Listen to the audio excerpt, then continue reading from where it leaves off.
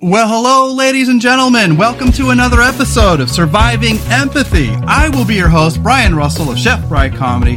And today, ladies and gentlemen, I have my beautiful wife and co-host, Rebecca Russell. And you can reach me at Chef Bry Comedy or simply by searching Surviving Empathy Podcast. And you can reach Rebecca at Spooky Nerdy Gal. And today, ladies and gentlemen, this show is all about realizing your value and worth in the real world, as it really is. Self-care after a physical or emotional illness and fighting against stigmas. Because you guys, went to a Tool concert last Monday, and by Friday we found out that we have COVID, y'all. And you know what? Even my own mama ducked and dived out of my way. She did not want to be anywhere near me. I was basically a leper all week long to her. And and you can't blame her for that. You know, she's immunocompromised, she's older. But I want to talk about stigma in general. That could be the stigma of COVID. That could be the stigma of mental health. We, as a society, empower ourselves and get better when we know the facts. And so I want to tackle some of the misnomers about COVID and some of the misnomers about mental health so that we fight against stigma. Because at the end of the day, stigma creates a false sense of fear and scrutiny towards others that sometimes is not always accurate. And so at the end of the day, we're always trying to fight for the betterment and change of our culture. And so by doing so, we're fighting against stigmas and any held belief that is not rooted in reality. So that's what we have for you guys. It's 2 hours of nonstop fun. We go into a lot of other things here as well. We talk about why we do this show, who this is for, and why. And a little bit about our backstory again. I want you guys to see who we are and where we come from and what we represent, because we are very much like you guys. We do not sugarcoat it. We are proud to be regular working class people who have struggled with mental health in the past, and we're okay with that. We want to show you guys that it's okay to be imperfect, and you can still have worth and value, and you can still lead a very robust and successful life despite the fact that you're not a perfect person. This culture creates a society where we all feel like we have to live up to certain impossible expectations, and that is not the way to go. So, grab yourself a beverage, grab yourself a snack. This is a long one, you guys. Get comfortable. You can listen to this in segments if you wish, but we thank you for being a part of our Empath Tribe, and let's begin. Well, hello, ladies and gentlemen. I am Brian Russell. Welcome to another episode of Surviving Empathy.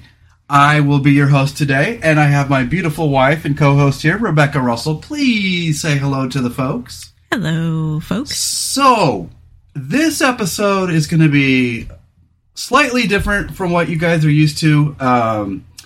Usually, I don't have COVID. And usually, I don't feel like shit. And this one, I feel a little bit under the weather, but I thought this would be a really good time to talk about all our problems. So this is kind of what you might call, what do you call that when you talk about all your problems? Dirty laundry, perhaps? Yeah, call it the good. Dirty laundry episode. Yep. We're just going to vent all our grievances, all out. Coffee talk. It's coffee talk. We'll talk about dogs and daughters. No big whoop. So, yeah. So how you doing, babe? How you feeling? I'm okay. I'm feeling all right. So, to get you guys up to speed, so we went to a Tool concert on Monday, January 10th, just a few days before Rebecca's birthday. And we planned this thing for months, boy. This was, I don't remember how long. It was a while. I think it was like spring of last year or something like that is when tickets became available. Yeah, I don't we bought them right away. We're just like, oh, we're going, Yeah, because we've never been to a Tool concert, and if you guys don't know Tool is this band that has these long, epic instrumentals. They're all about metaphysics and spirituality and ascending to your highest level. And I thought, wow, that's right up my alley, because that's what I've always been about, is simply trying to discuss self-exploration, self-discovery, so that you can arrive at a place of not only omnipresence or self-actualization, but also just a place of, being self-realization. Self-realization where you sounded just weird when I said it, but you're happy with who you are. Yeah. You're happy with where you are.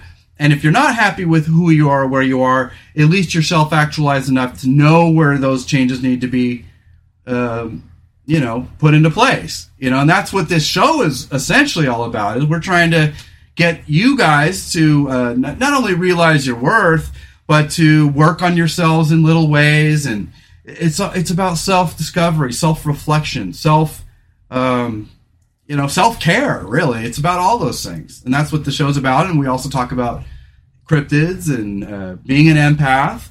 If you're an empath or you're just not sure if you're an empath, this is a good show to kind of help you try to figure that out. But it's also about mental health. We're all about all those things because we believe that they're all interrelated. And that's why we wanted this episode to sort of reflect not only all our grievances, but also to catch you guys up in who we are, what we're all about, and our backstory and what we care about, so that we can all sort of, be friends and be a tribe and be connected by common purpose and common sense of a set of values, Yeah, definitely. So we'll get you started here. So we went to the Tool show on Monday, and it's such a weird time to go to a Tool concert on a Monday, energetically for me, especially when the weather's all funky. And so I was just okay. And we had the hardest time getting ready to go because it just did not feel like a rock concert day. It did not. The weather up here in the Pacific Northwest is funky. It's we're gray. tired. It was a very inside kind of day. Yeah, it's a very indoorsy kind of day, and we were just not feeling it. But we got ourselves pumped up, and we went to the show. And I think the reason why we caught COVID is because I decided to drink beer. And when you're drinking beer, you put your mask on hundreds of times, and finally I was like, "Fuck this!" And I had it dangling from my ear, and I'll be the first to admit, you let your guard down 1 second, man, and there you go, and that's all it takes. But the good news is we think that's probably where we got it because that's where we had the most amount of exposure. Sure, it could have come from Rebecca's work, and she could have given it to us, excuse me, days before. But we've been safe all this time and nothing. And so the good news is, you guys, is so what happened was we went to the show. We had a great time.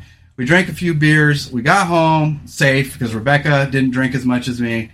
But we had a great time. And then I started feeling symptoms that was Monday. We started feeling symptoms on Thursday. And I was like, oh, shoot. It's probably just a common cold, And then by Friday, I had my mom, because I'm quarantined and I can't go anywhere. Rebecca went to work. I went to work. Yeah, because we didn't know. And then I did double mask. We couldn't. Yeah, she double masked, and we got those rapid tests that you get at Walgreens, and my mom got them for me and brought them to us. And I took the test, and within 4 minutes, I could see a line developing. I was like, shit. You tested negative twice, even though you're showing the same symptoms as me. And we read a bunch of articles, and I'm not going to talk about a lot of COVID stuff here because I don't want to, accidentally put out misinformation or something. But what I learned is through these articles is that you cannot get a false positive very often. It's not frequent that you will see a false positive because either the antibody, either the antigen is in your body or it's not. So when it detects that, that's when you see a line. The first line is a control. The second line is the actual test. And so I saw two lines. I was like, fuck. Called me at work and I came home. Yeah, so she had to come home because she has to quarantine. And so she did. She took it when she got home, and then she took it on Saturday? Sunday. It was yesterday. Was it yesterday? Oh, that's right. Friday. Okay, yeah, we took the second one on then, and she passed both times. She passed. Like she studied hard. But she did not, nothing was detected on her, but we do believe she has it because we read articles that said there's kind of a 20% chance of there being false negatives, that's quite common, especially with the Omicron variant, because for whatever reason, the Omicron variant doesn't seem to show up as frequent as others. And we heard that the Omicron variant is more easily transmissible, but the symptoms are milder. So that's what we're thinking probably happened. Yeah, and I know from experience working in the medical field that when we would do rapid throat tests for strep, if it was negative, we always sent it out to the lab as a backup because they're not 100%. Right. And sometimes those would come back positive from the lab and they weren't positive on the rapid. So I know from experience that that's the thing. Yeah, yeah, exactly. So, so of course, at first, the first thing that happens is you get fearful. Oh shit, it happened to me. You hear all the scary stories in the news.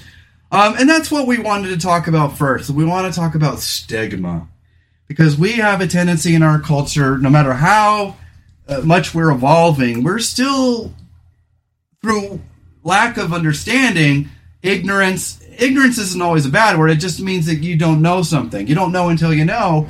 And so we wanted to kind of tackle the stigma. The word stigma itself is that, stigma comes from, well, here, I'll read the definition for you. So the word stigma means a mark of disgrace associated with a particular circumstance, quality, or person. The stigma of having gone to prison will always be with me, or something like that. You know what I mean?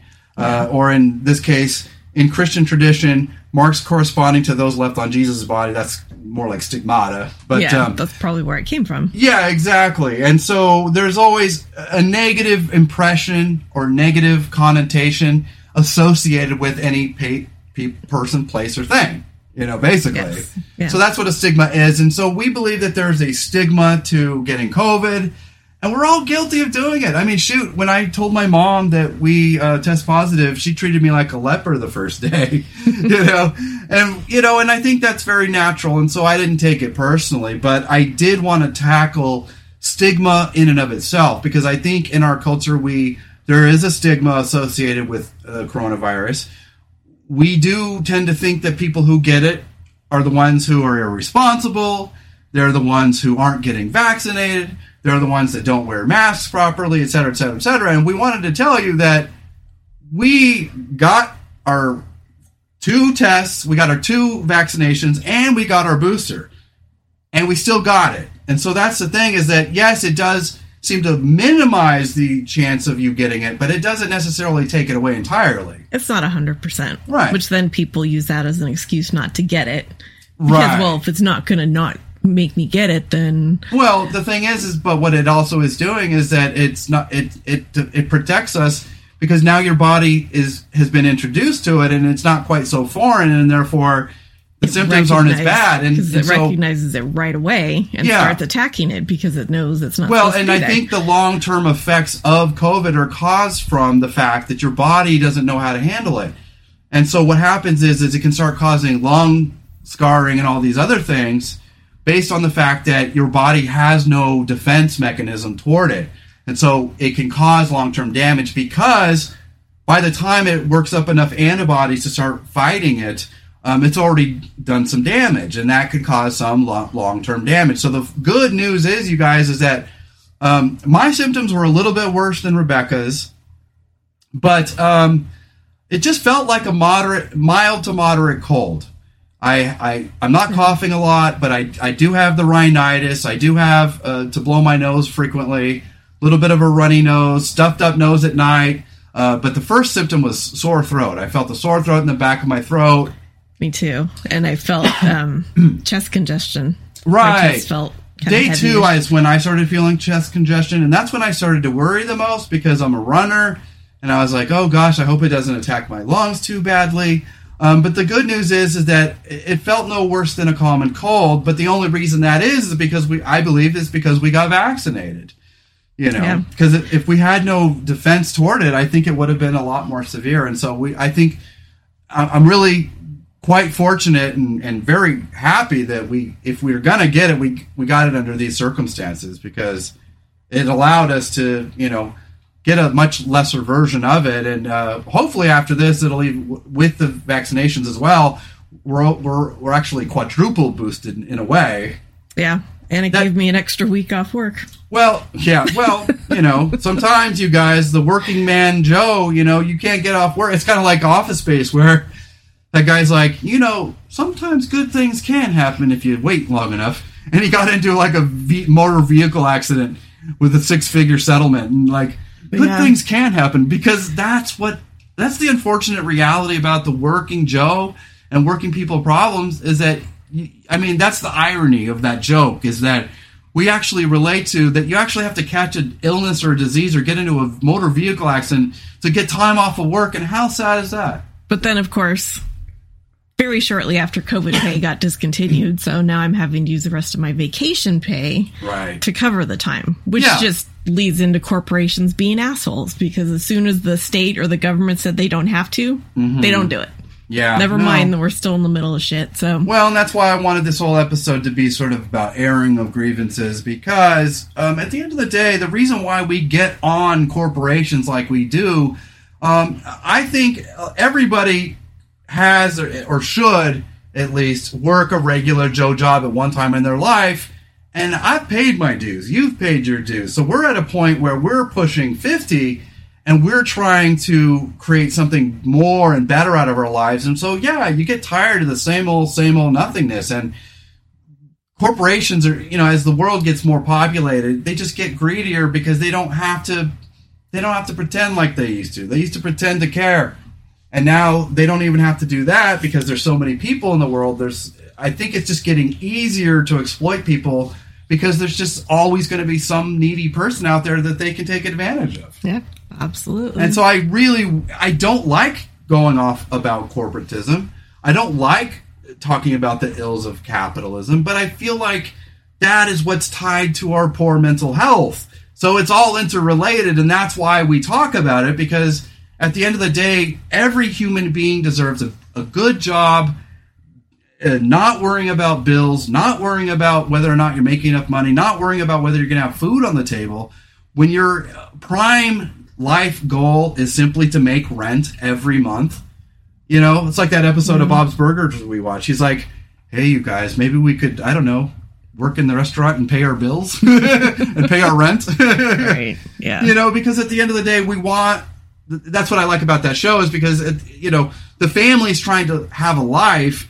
And Bob is just like, hey, if we don't make enough money, we're not going to have a place to live or work. And that is a very grueling reality that I believe is just a little bit too grueling for the times we're living in. We're living in times that are we're getting there, but we're not there yet. We're getting more self-aware as a culture. We're getting more sensitive as a culture.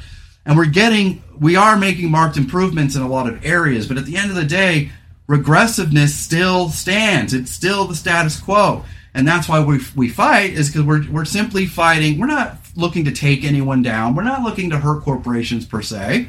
We want them, because they're making plenty of money, we simply want them to hold themselves accountable and to start creating a standard of life. If 80% of our society has to work at regular jobs, then those regular jobs should reflect our values. That's all I said. That's all I mean. Yeah, for sure. So, anyways, hang on. I got to do something. I'll be right back.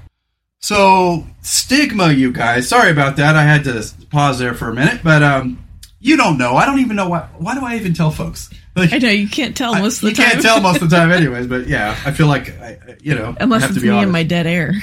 Yeah, the dead air. Exactly. But I wanted to quickly tackle stigma, stereotypes, judgments, and how to remain positive under that kind of scrutiny and pressure, right? At the end of the day, we are all subject to judgment and ridicule and scrutiny by others. And that's what this show is trying to teach you guys, especially if you're an empath, is that we can't help being sensitive. We can't help that we care deeply and we're passionate about things. We can't help being creatively driven people, right? And so what I'm trying to do is get those folks to understand the importance of sticking up for themselves and to get tough because the world isn't always going to relent or understand. And so we have to become simultaneously, we don't want to lose our softness, but at the same time, we have to remain tough and vigilant in order to battle all those forces out there. What are your thoughts about that?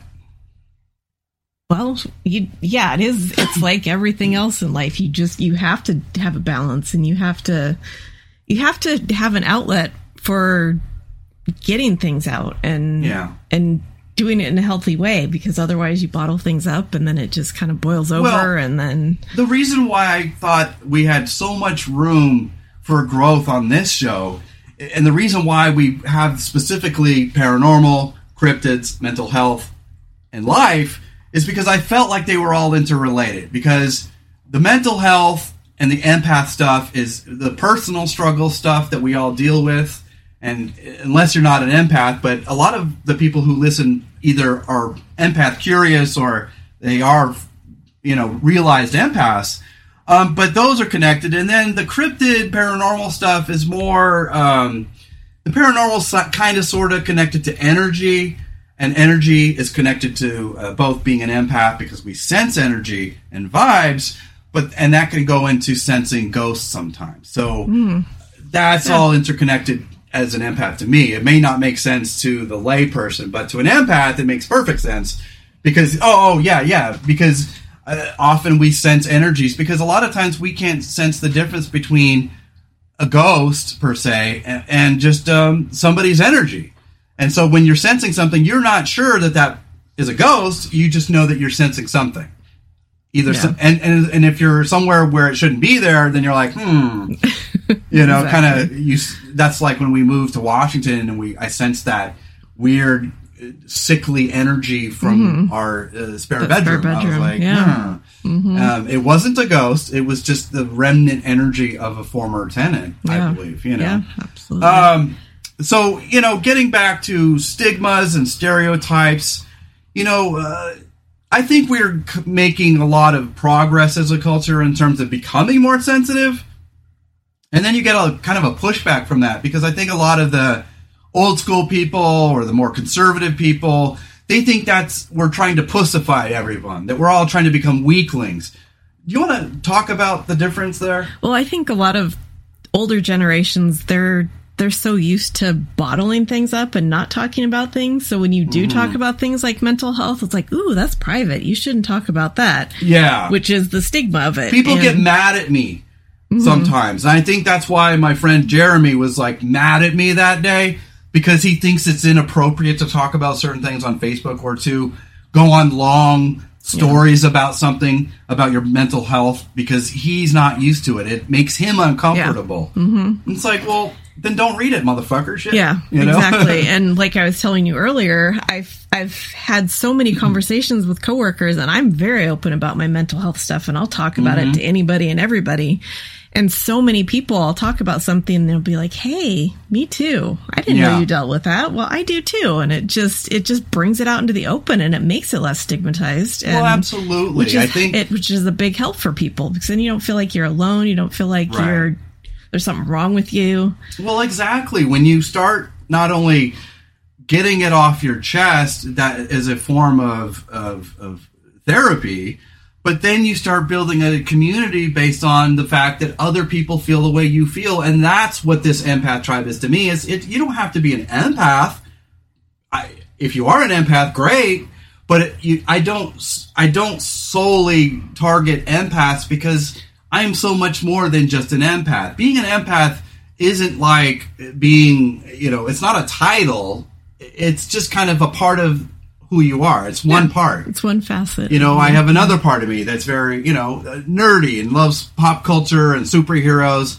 And I talk about that on my Instagram, about why I gravitate towards superheroes is because it helps me to find my inner courage and bravery and my inner moral righteousness. To think as a Boy Scout would think. What is right and wrong, and where do we find our moral compass? Especially when we're put under pressure. And that reminds me of Cobra Kai. I was thinking of doing an entire episode on Cobra Kai, because that's how much I enjoy it. But maybe we could just talk about that a little here. Yeah. But let me just finish what we were talking about. So we're trying to remove stigmas. We're trying to remove the stigma on mental health. We're trying to remove the stigma on COVID. We're not saying removing stigmas means that you let your guard down. You should still follow all the guidelines, and you should still get vaccinated and still wear a mask and do everything that you need to, because that's not about conformity. That's about, those mandates are put in place for public health and safety, and a lot of people think it's about them. No, it's about protecting each other. Yeah. It's a communal thing. And there's so many people that are so selfish. Well, that's why conservatives think socialism is akin to communism, because they can't grasp the understanding of a common, commonality. Because they're supposed to be the love thy neighbor crowd. Socialism is about common wealth. And people who are selfish can't think of sharing anything. And that's why they can't grasp the concept of a common wealth. You know what I mean? Yeah. That's what all socialism is. It's about equalizing things so that we're all in it together. It's not to punish the wealthy or to reward the poor. It's to create a more level playing field so that regular people can get a leg up in this world. And while we'll probably never have true socialism, we can certainly create a much more compassionate capitalism. And that's all we're fighting for, Yeah, for sure. It's not about, because I don't want to get militant. Sometimes we have to accept the world we live in. We live in a capitalist society. There are going to be corporations out there. Those corporations are going to always exploit people's worth. They're always going to take advantage. They're always going to minimize their value. And so we, as regular people, have to fight always in a way that's not taxing to us, though, because we also have to worry about self-care. Because if you spend all of your life fighting, you may find that you don't even know what you're fighting for.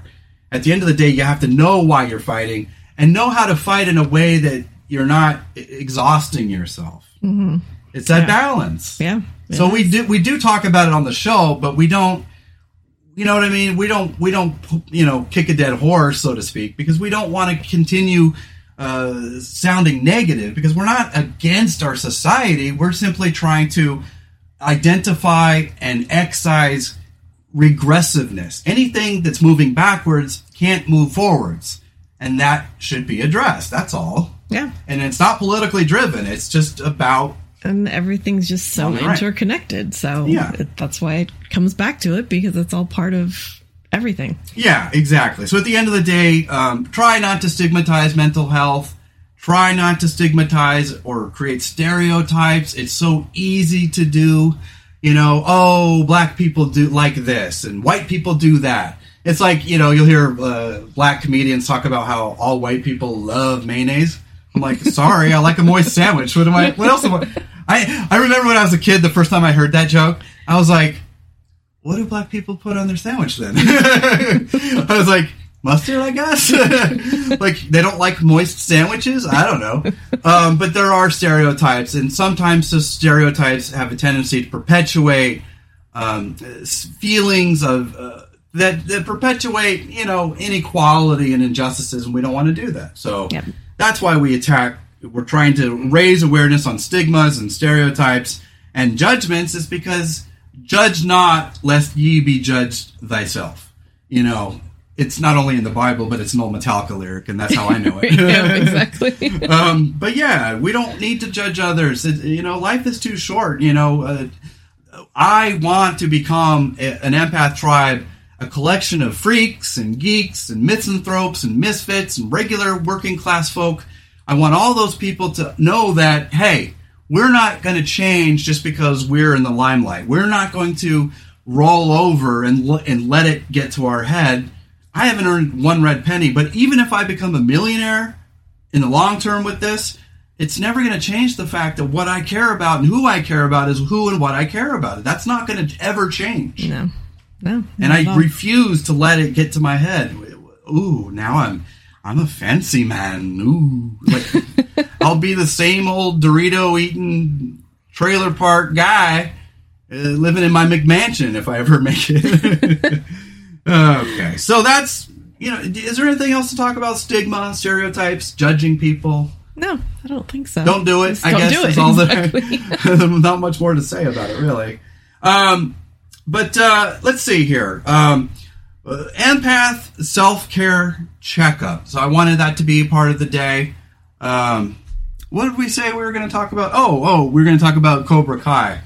Yeah. Let's do that real quick. Okay. So I don't think it would make up an entire episode, but we marathoned since we're sickies. By the way, we are getting better. We're feeling better. The symptoms are practically gone now.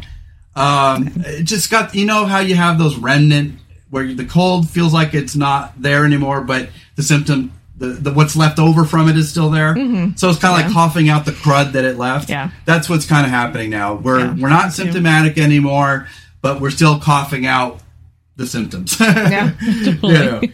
I just love this show, and I've always loved this show, but I got to thinking yesterday when we were watching it, I got to talk about this to my empath tribe because I wanted to share my thoughts about what it represents, because I won't give any spoilers away, but in season 4, now you have these 3 separate dojos.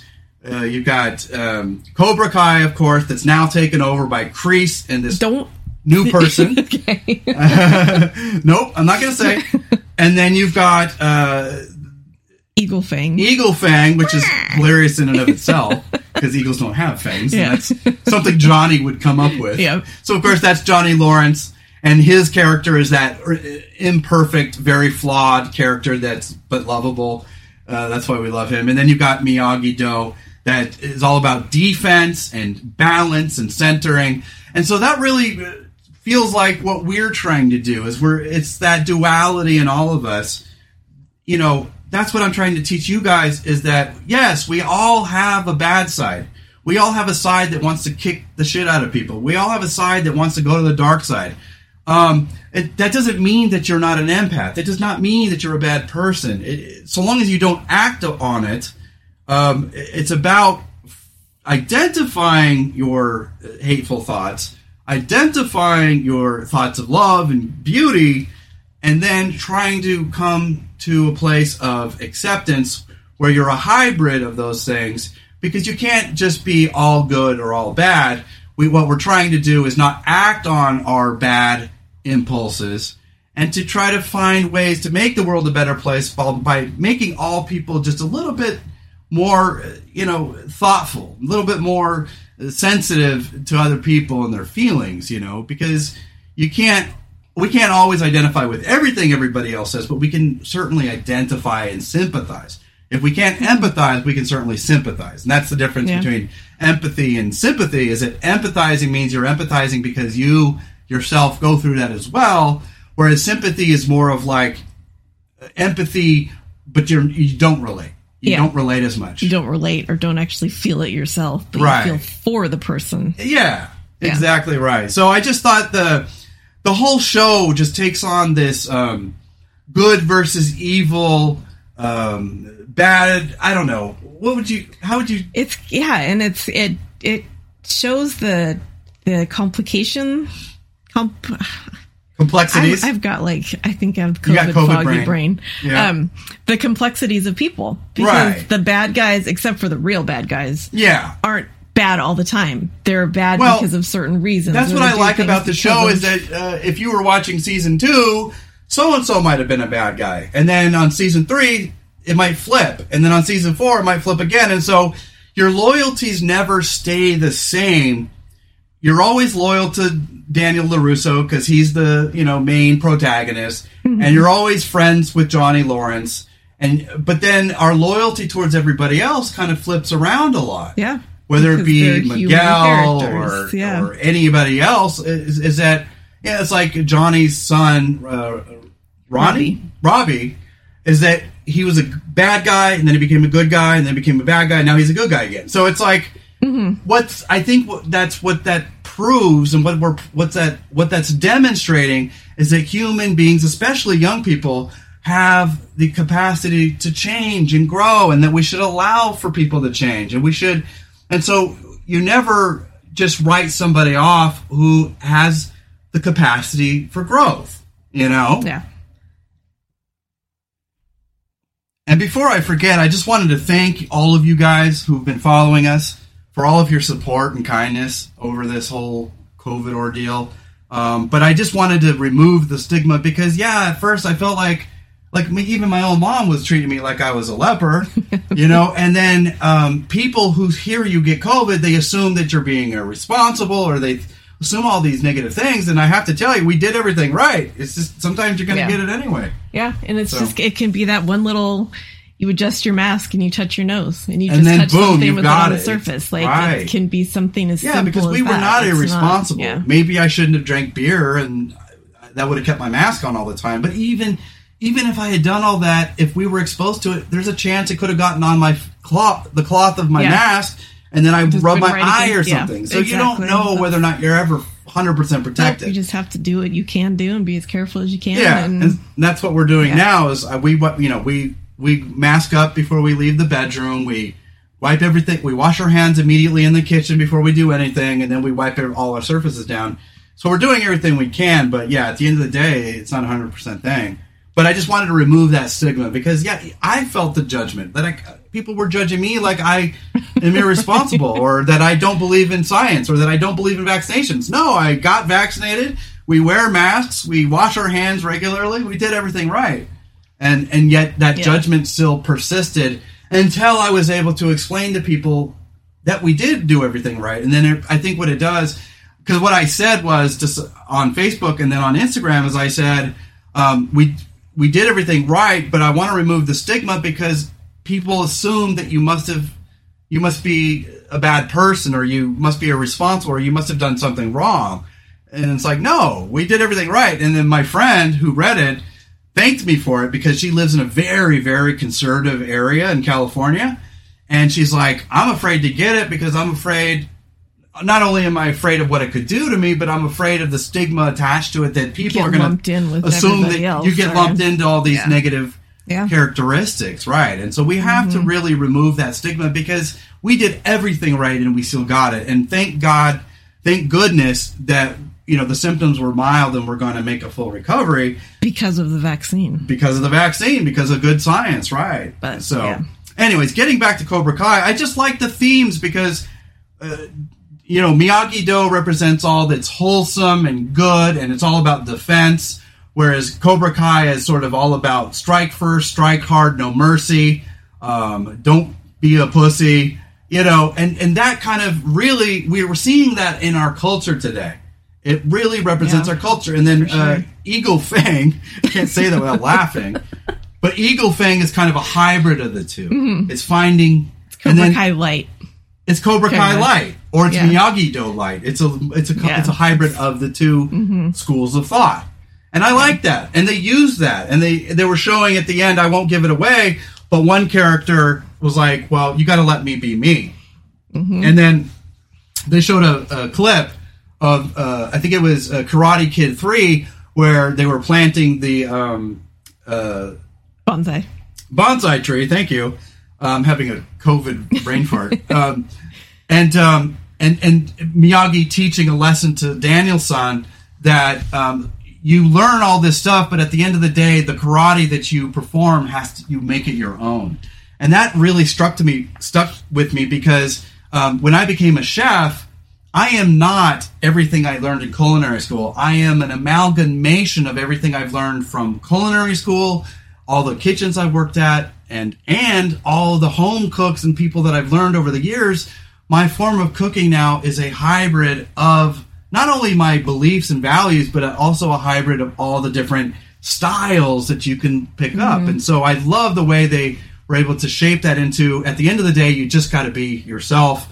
You learn all these things, you try to master these things, but at the end of the day, you got to make it your own. Yeah. And I love the themes of it. And it's allowing people to be themselves. And you see them going through the process of learning and growing. And it's just really good. It's just really good writing. And it's just, you can relate to it because you probably can see a little bit of yourself in everyone. Yeah. And understand where they're coming from and why they do the things they do. Well, and I think that's why I wanted to do a podcast, because I was growing morbidly depressed, and I wanted to use this opportunity real quick to talk about why it is we started this podcast, because I think a lot of people just think that you must be arrogant or egotistical or have a very high opinion of yourself, or that you're somehow privileged.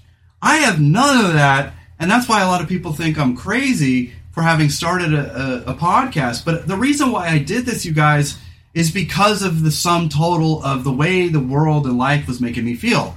Because at the end of the day, that's the thing, is that you can do everything right and still end up nowhere sometimes.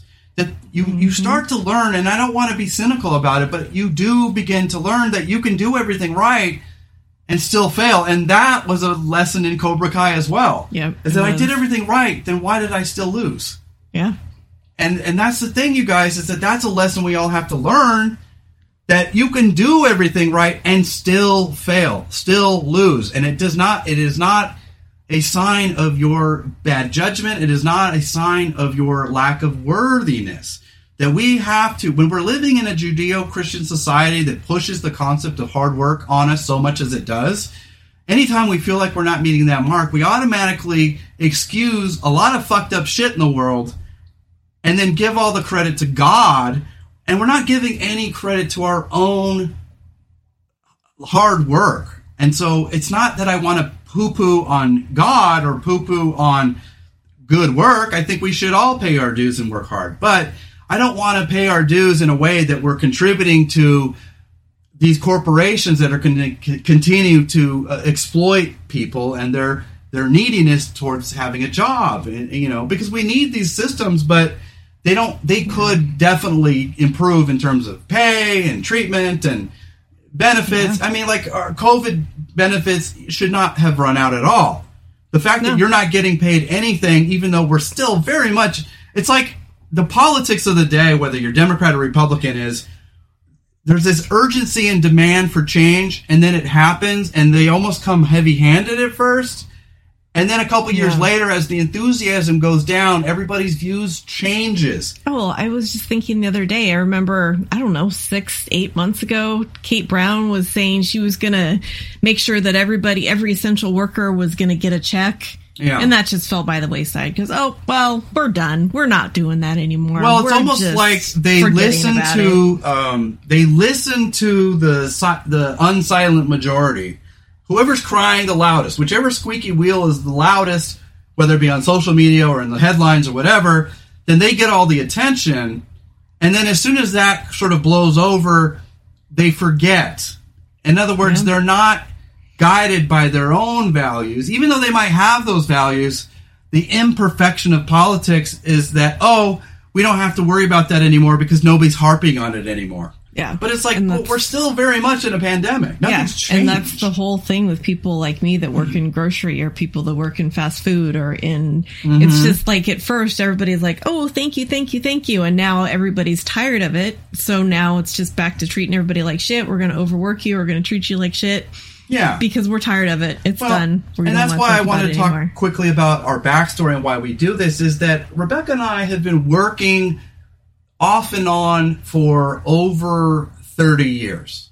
My first job, I was 13.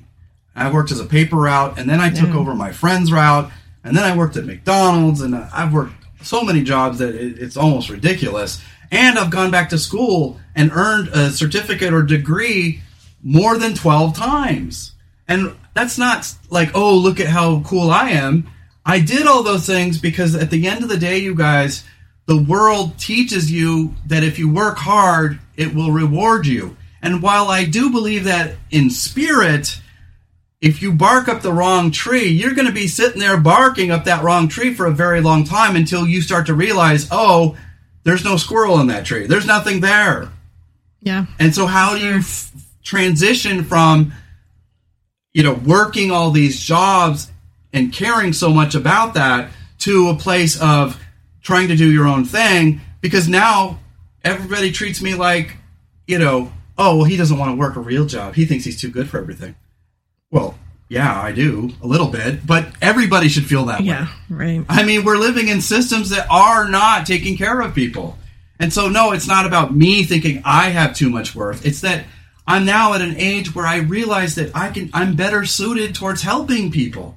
I'm better suited towards doing my own thing because intellectually And creatively, I'm at an impasse with society. Society is not growing, and we as individuals have to grow. And if we're not growing, you know what I say, we slowing, dog.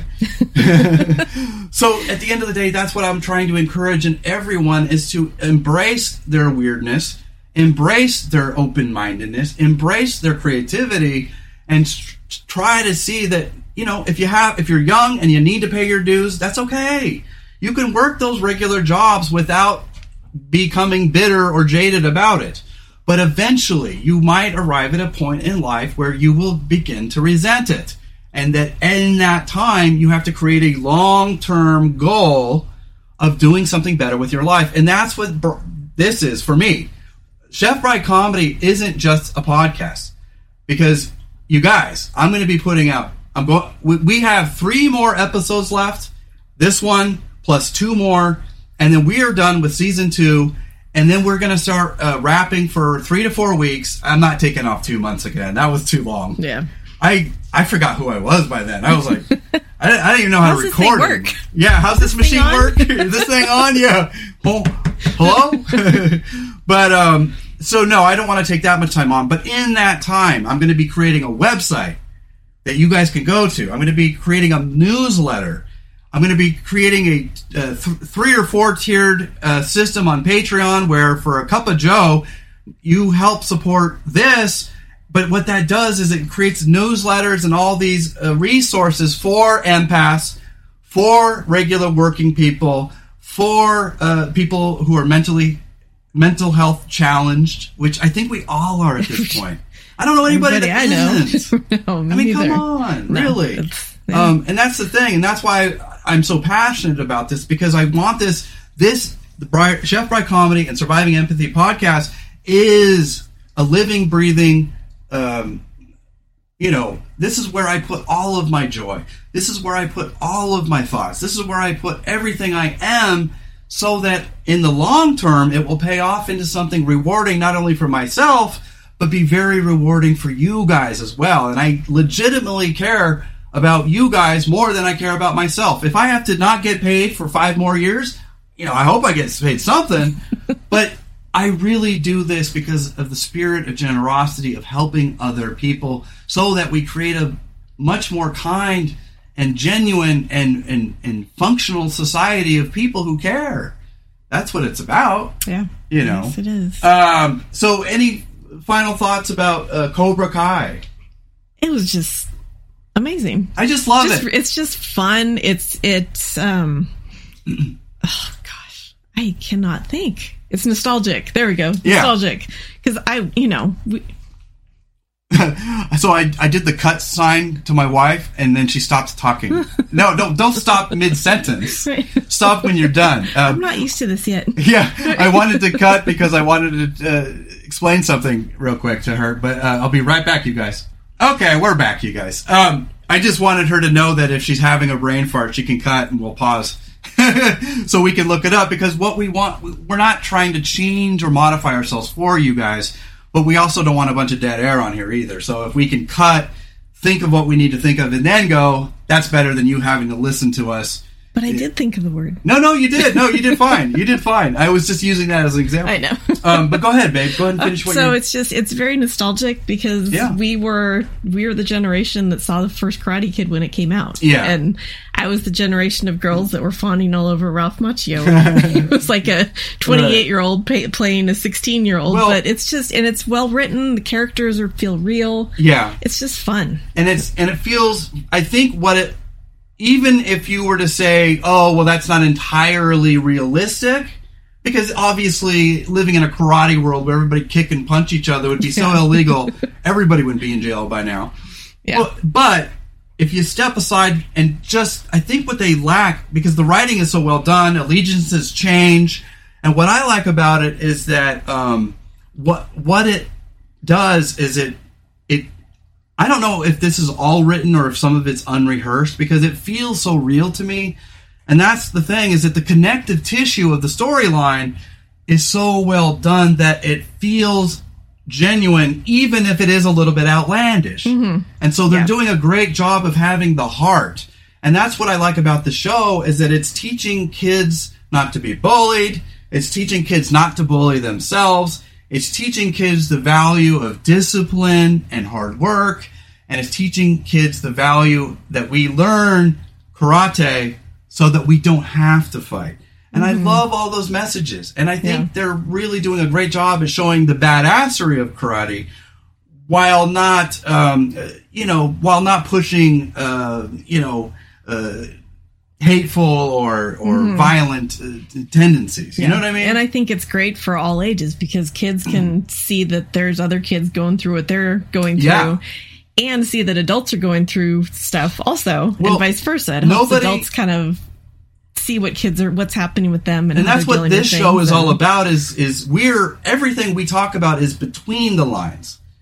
In other words, we try to talk about all the things nobody has the balls to talk about. Not because it's controversial necessarily, but because nobody wants to admit they're flawed. Nobody wants to admit they have mental health problems. Nobody wants to admit all these insecurities that they have. And so at the end of the day, I would rather point to the elephant in the room and make sure that people know that we're all suffering in silence together.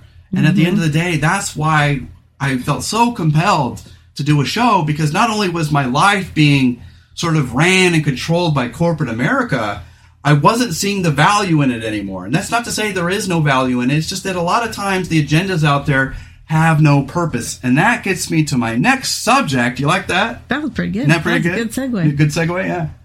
The subject is there's seemingly no passion, equality, or purpose out there except for what we make it. You know what I'm saying? So in other words, I'm not saying let's all become of radical disenchants. Let's not all become a bunch of militant leftists who are, with our left-wing tiki torches, just like those crazies at Charlottesville. No, I don't want to be radicalized people. I don't want people to get riled up. I want people to have some place they can go to when they're having a bad day, that they can listen to people who are human and real and talk about real struggles in a very conversational and real way, so that people can see that, maybe your parents like to bottle things up, but we here at Surviving Empathy Podcast, we don't bottle up anything. We bring it all out into the open so that we can reduce the stigma, so that we can empower people, and so that we can create a culture, an economy that's filled with greater passion, greater equality, and greater purpose. But at the end of the day, what I'm fighting really is not a left versus right-wing thing. It's not a anti-capitalism. It's just that we need to put more conscience and passion and ourselves back into our society, because frankly, there is no personality out there in that. What are your thoughts on that? You're right. You do have to make of it what you can. And you can go into a job like mine knowing the problems with it and hating the system and how it works, but you can try to make little changes from the inside, and you can adjust your state of mind to help you get through it better. And right. Well, for me, whenever I would go for jobs, I always thought, well, I'm so overly experienced at cooking, for example, that I want to go into a job, and if I'm going to have to take, pay cuts and quality of life cuts and all those things, that at least I would be in a position where they acknowledge my worth and acknowledge my experience, so that I become sort of a mentor or teacher of sorts. And I always saw the way I picture it is always so different than how it turns out. And then I get out there, and not only am I undervalued and underpaid, but they don't even respect my fucking experience. Yeah. And so that's why I got tired of it, because you see yourself as a mentor, and then you go out there and they're treating you like you're this baby bird that's never left the nest. Yeah. And it's not that I am insecure. It's that how do you get to people who are so convinced of your lack of experience or your lack of worth? How you try, it's like when I do something intellectual or profound, I write something, and then my cousin's like, well, I can be smart too. It's like all you do is, in other words, anytime you do anything great, it makes somebody else insecure rather than them supporting you. Yeah. And that's how insecure our culture is becoming, is that we don't even let people fly and be themselves anymore, because we're so afraid that, we're not going to measure up to other people's qualities. It's like, no, it's about letting everyone explore their worth, everybody explore their values, and to celebrate everybody's unique contribution to society. And I don't expect every job to do that like a storybook, some storybook fairy tale or anything. Yeah. But I always had it pictured in myself that, hey, if I was going to be the older guy working these jobs, that at least they would give me the room to be myself and that I could be a mentor of sorts. But instead, they make you feel ridiculous and absurd, and then you just end up leaving 10 times more pissed off than you were when you started because you had yet another bad experience. Yeah. And that got me to the point where I'm like, you know what? I've tried every job, and they all turn out the same. They do not want to, unless you have already started out in a position of authority. That's the funny thing to me, is that people give authority based on authority and a symbol rather than based on experience or based on quality of your content or quality of your heart. And so that's what really pisses me off, is that you could have the worst boss ever, but because everyone knows he's the boss because he's got that supervisor tag on, everyone kisses his ass, even though he's probably, a lot of them, not all, but a lot of them just aren't worth their weight in what they say they are. Yeah. And then there's a lot of good quality people who deserve higher, but because they're so humble, they don't have those positions. And that's where you start to learn how much ego and narcissism it requires, and arrogance it requires to become a boss in many situations, because it forces you to fight in that superficial realm that people like myself are too evolved for. I don't want to live in that world. No. Me neither. So, anyways, and so at the end of the day, I want to create a world that is full of passion and creativity. And I don't expect the world to all turn into, a bunch of kumbaya hippies in an artist colony. No. I'm just saying that everybody's worth is different based on their experience and their knowledge. So I would not hold my I had a thing. Sorry.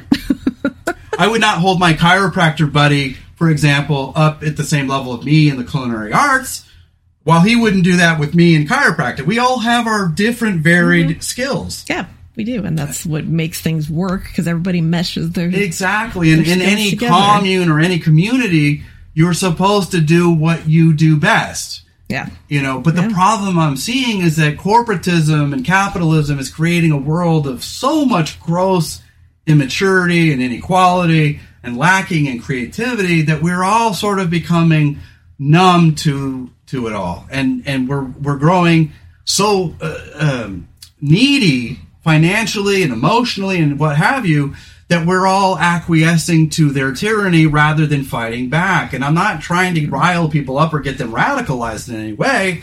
I just want people to understand their rights so that they can start, in the long term, creating goals and exit strategies from those tyrannical jobs, those unequal jobs, so that you get a greater sense of accomplishment out of who you are.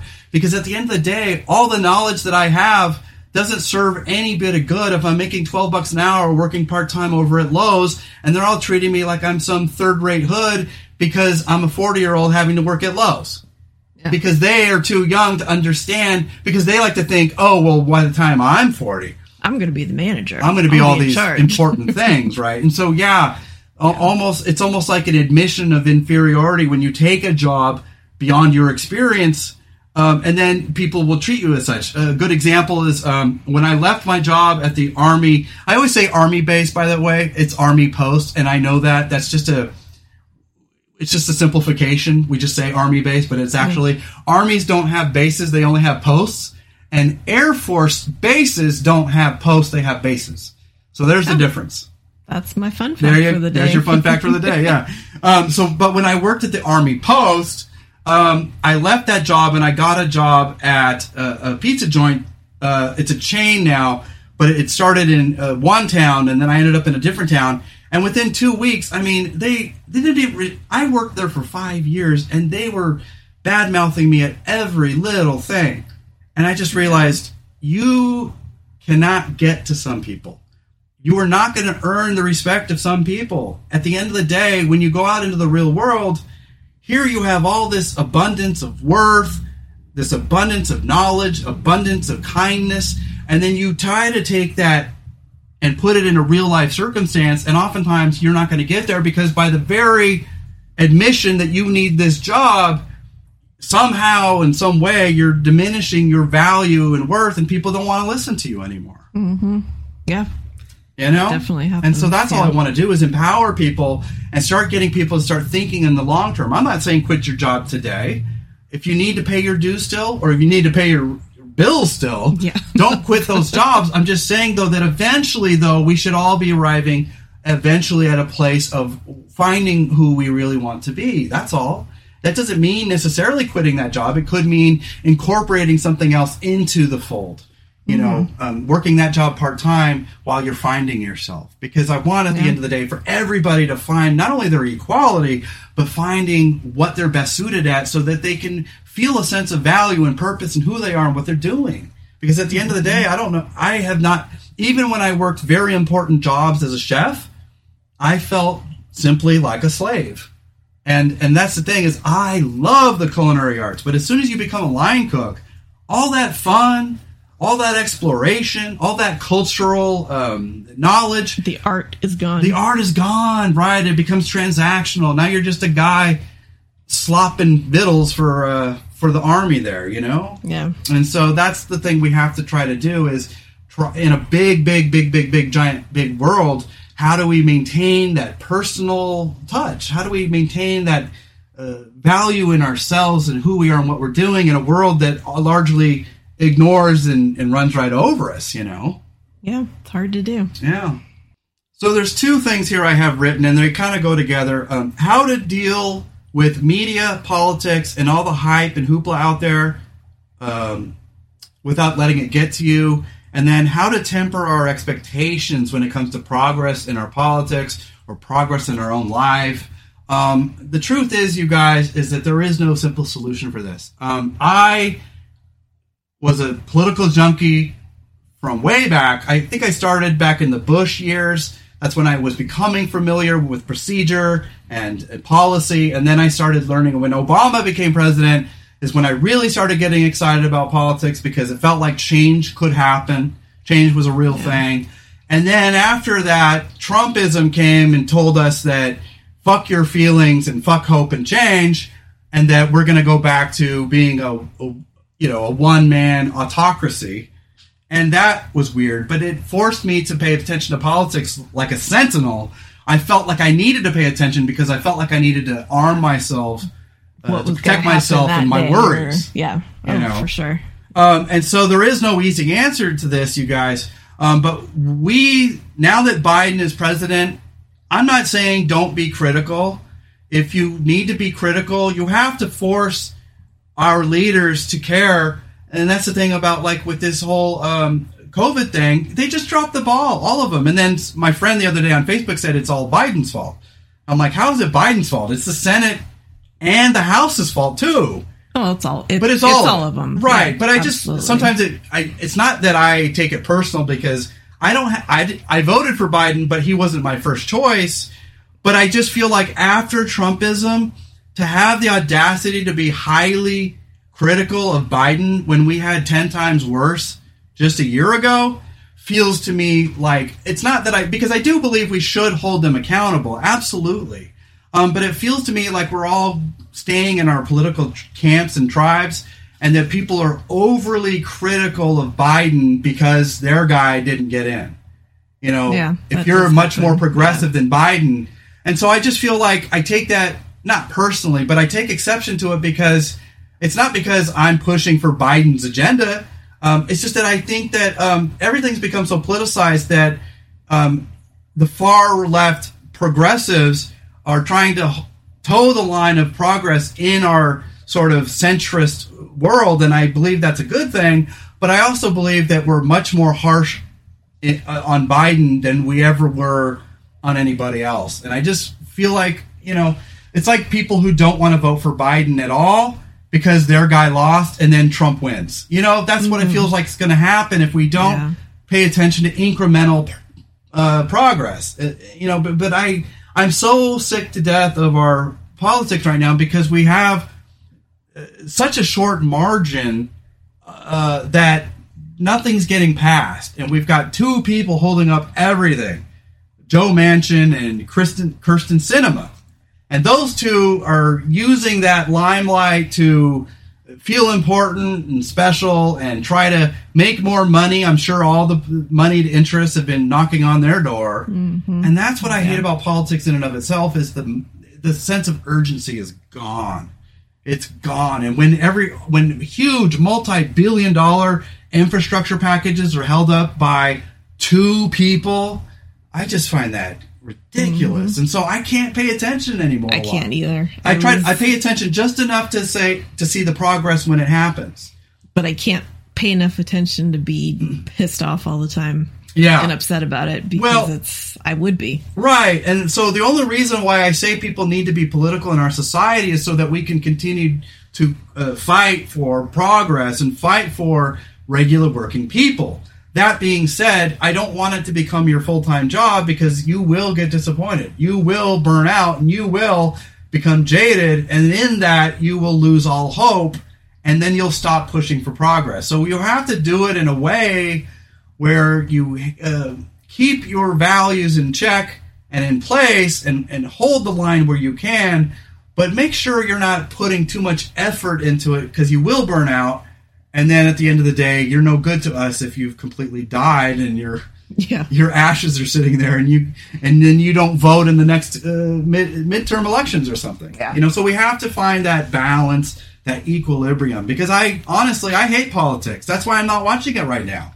But I am a progressive, and I do believe that we need to create more equality, more infrastructure in our society. And so I'm just one of those hopeful progressives that's like, I just pay attention enough to see what's going on, but not so much that I grow completely disenchanted, because at the end of the day, it will bum you out. And my only answer, honestly, is, you guys, is you have to understand the truest nature of the world, the truest nature of the universe, the truest nature of politics, so that you can fight it on its terms.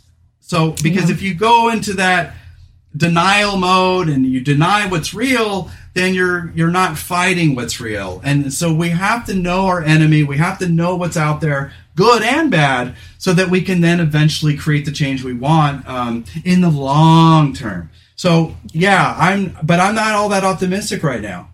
I don't think we're going to get any infrastructure deals, and we're going to continue to get this back and forth nonsense. And then they've completely, because of this infrastructure package, have dropped the ball on COVID and all these other things, because they're not in vogue anymore. Yeah. It's like something's in the limelight for a while, and then it kind of, what was that? I don't remember. Yeah. People get tired of it, so then it's not the politics of the day, and so it just gets pushed behind. Yeah. And so I don't have an easy answer other than don't put too much effort into it, really. And don't get too burnt out, because if you burn out, you're not going to vote in the midterms. You're not going to toe the line where you need to. So all I can say to you guys who are into politics, or at least into change, is that make change where you can. But the most amount of change you can make, you guys, is change in your own personal life. If you can't change the world, then you have to play in that world. And there is no easy answer to that. But I think the biggest answer is if you can't turn the world into a big kumbaya socialist Bernie Sanders thing, then at least create a society or a life for yourself where you feel like you're growing and doing things that don't go against your own values. That said, you're still going to have to participate in capitalism, but do so on your terms. That's what that is all about. That learning and growth is to teach you where you should be going. And you can only do that if you continue to learn, continue to be teachable, and continue to be humble, so that you understand, you might know a lot about a lot of things, but at the end of the day, you have to continue to learn, because if you completely give up on politics altogether, then you're no help to the movement. And so we have to find that happy medium of watching without watching too closely. Yeah. Balance. Yeah. Like everything. So tempering our expectations is really where it's at, and there is no easy way of doing that other than to fill your life with as much magic and as much opportunity and possibility as you can. And if you're not where you want to be, than to start, if you can dream it, you can envision it. And if you can envision it, you can make it happen. But that is such a catch-all that there's all kinds of pitfalls with that. But if you know the truest reality of life, you can work within that framework. In other words, use the system against itself if you can, you know. That's where it's all about. It's not about deluding yourself. It's about, you know, being above the curve, being ahead of the curve. If you understand the rules, then you can use those rules to your advantage. That's all I can say. It's kind of like chess. Yeah. Chess is a strategy game. So is life. And so you can only learn and prepare and do the best you can. But honestly, my way is to lose the jobs that are making me feel bad and start focusing on those who I can help. Become the healer. Become the carers in our community. And that's what I'm trying to do. Even in, you know, in whatever capacity I can, you know. I can't prove it to you guys, but I promise you, you know, if you told me that you needed money for food, I would send it to you, you know, because that's who we have to become. We have to become the healers and the carers in this world. And the only way to do that is to either live it all the way or reject it entirely. And that's why I'm all in, baby. You know what I mean? Me too. I'm trying to say. What was that? I'm trying to be all in on that. Yeah, exactly. Okay, so I have here belief versus disbelief. Because I think a lot of people, oopsie, rookie mistake. I believe in our culture that a lot of people pin themselves on their identities on whether they believe or don't believe in something. And so you see all these Christians and all these atheists and all in their little separate camps. And then whether you believe in the paranormal or don't believe in the paranormal. My friend Idris today made a really good point. She's like, well, maybe my reality, what I see, is different than what you see because I'm, for whatever reason, allowed to see different things than what you're allowed to see. And her example was with the Menahui, which is a topic of these, they're cryptids in Hawaii. They're supposed to be little pygmy people.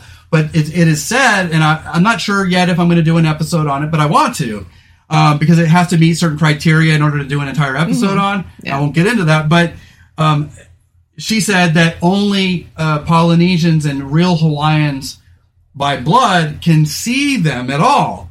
And so I thought, oh, that's interesting. And so that, you know, it's kind of like maybe we can see things based on our belief. And so maybe if we don't open ourselves to something, it makes us less likely to see it. And that includes ghosts. Definitely, yeah. Because if you're so closed off to it, you're not going to be receptive to it.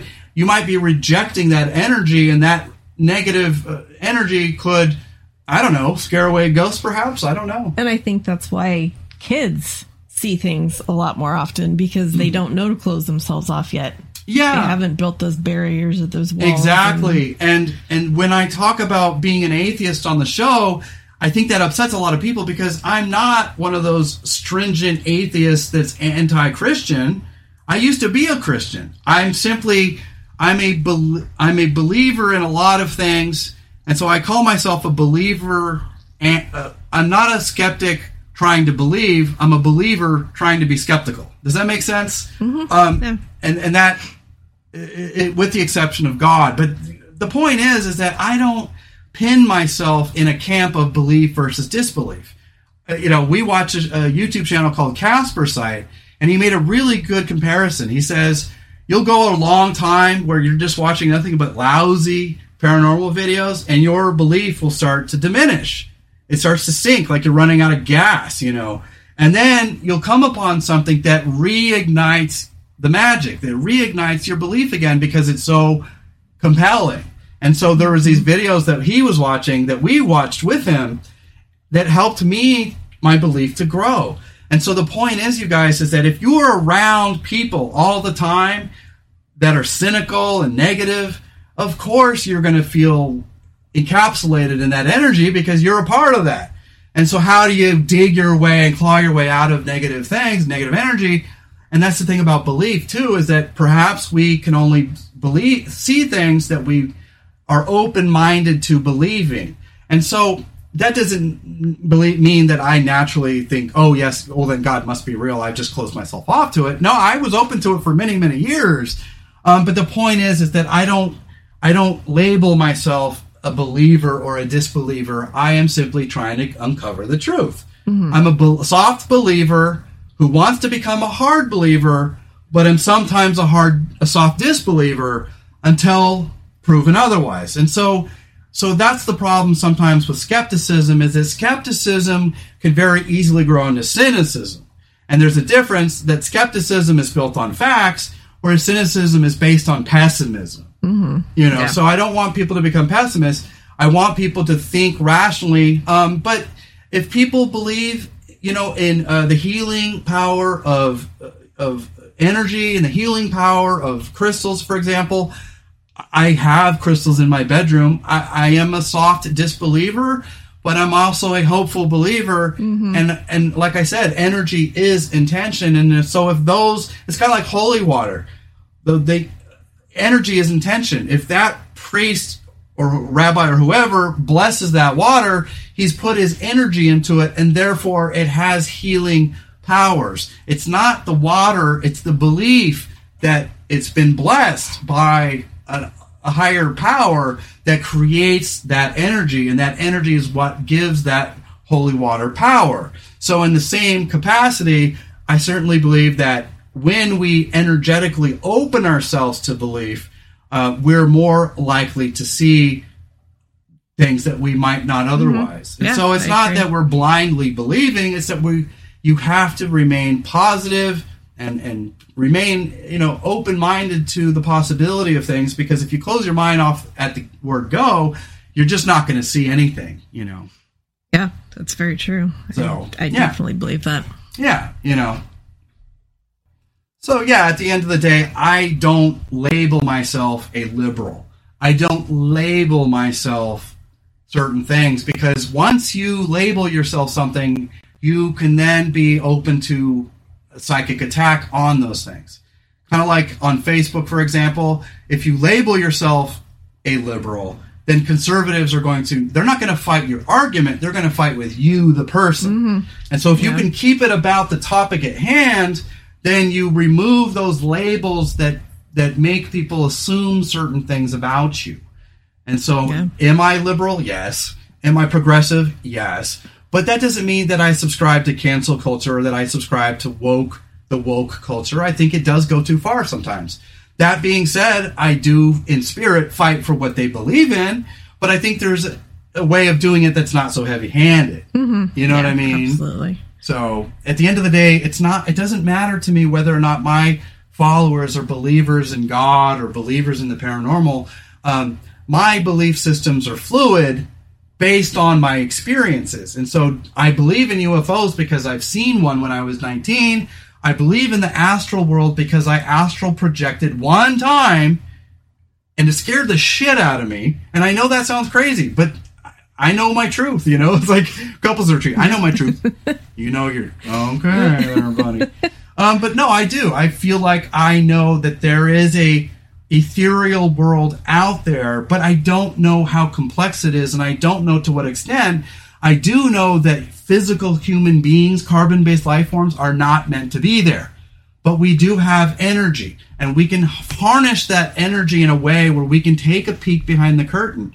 But that's the thing about being a carbon-based critter, is that we can only take peeks behind it. We can't get full, big looks so that we can start describing it. And that's why when people like Sylvia Brown or certain people come out who say, hey, I've seen it, we pay attention to that person, but then 9 times out of 10, we find out that person is a fraud or a hoaxer or a charlatan, because they're grifting on the fact that they may have real psychic powers, but do they have this mastery of the paranormal or of the other side?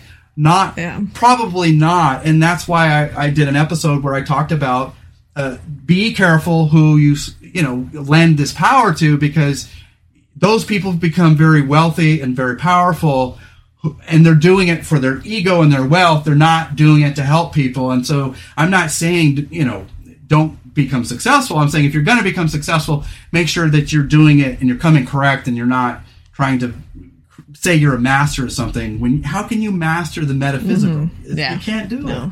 You might be a practicing person in that. You might dabble, but I don't see how you could become that. And then a lot of people nowadays, the cult of YouTube, the cult of personality, the cult. I mean, I'm a public figure, but I'm not trying to get y'all to like subscribe to some craziness. I just want you to be yourself and to, do what's right and feel good about yourself and empower yourself and take my advice or leave it. I'm not trying to make any money off of that. I don't say, oh, I'm a paranormal master. Whatever you don't know about it, I'll tell you. No, it doesn't work that way.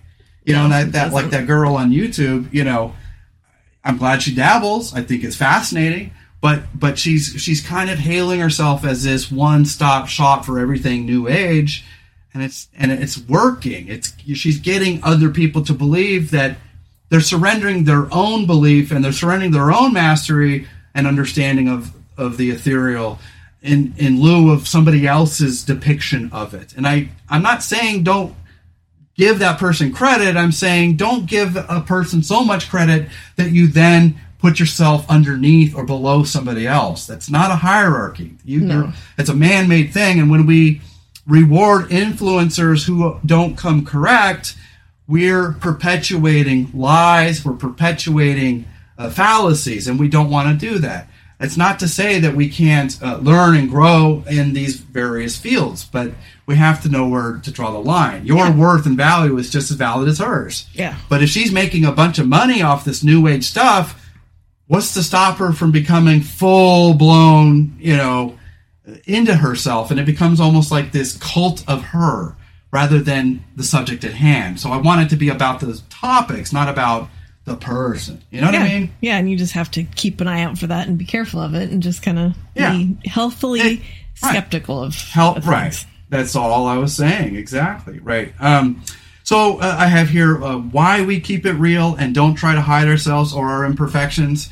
I truly believe that a lot of YouTubers out there, a lot of podcasters are trying to create an image of themselves of sort of perfection, of intellectual perfection or auditorial or video perfection, whether it be in their looks or in their image or in their branding. I want you guys to know that I have a kitty cat at home. I don't care if you hear her scratching the cat box. I get sad. I get depression. I have bad days. I burp. I fart. I poop. I really do believe we get further in life when we just come correct. And I want other people to be okay with being human and imperfect too. And you can't get people to be okay with themselves if you yourself aren't okay with yourself first. Yeah. Yeah. So that's what that's all about. Mm-hmm. You know what I'm saying? Yeah. It's practicing what you're preaching. Exactly. Yeah, exactly. And if I do someday become more popular or famous or wealthy from this, I'm never going to stop being at the root of myself who I am. I enjoy being who I am. I like this. I like myself because I'm finally at a point where I can be open and expressive and free. And that is so empowering. And that's what I want for you guys as well. Yeah. Yep. So I really quickly, we don't have a ton of time, but I wanted to briefly say that the reason why we're doing this, you guys, is because of our story. We are not special. We are not unique. Am I an empath? Yes. But I believe that 6 out of 10 people are probably at some level of being empathic. Yeah. It's just a matter of where that dial is. Some people's, antenna, like myself, go up to 9 or 10.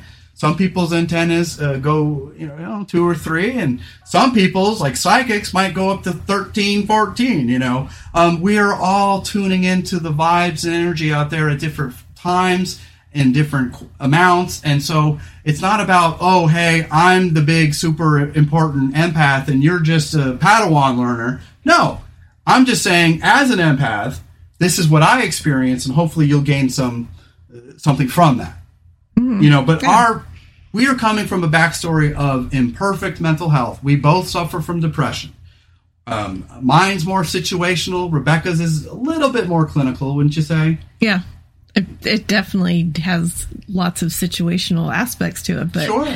At the core of it, it's more because I truly and sincerely believe that I will never get rid of fully my mental health problems, but that a lot of my mental health problems seem to be because of anger, frustration, worry, and fear over finances, financial stuff. And that's so unfortunate that we would live in a world still where finances dictates everything that we are and everything that we do. And that's why I'm trying to tell you guys, know the real world, understand it implicitly, but then if you want the world to be a magical place, you create the magic in your own life through your own decisions. So I don't have all the answers. I just know what works for me, and what works for me is trying to be an open book so people can learn that, hey, you can be smart and be passionate and still be imperfect. That you don't have to have this image of perfection. You don't have to be buff or muscular. You don't have to have perfect tits.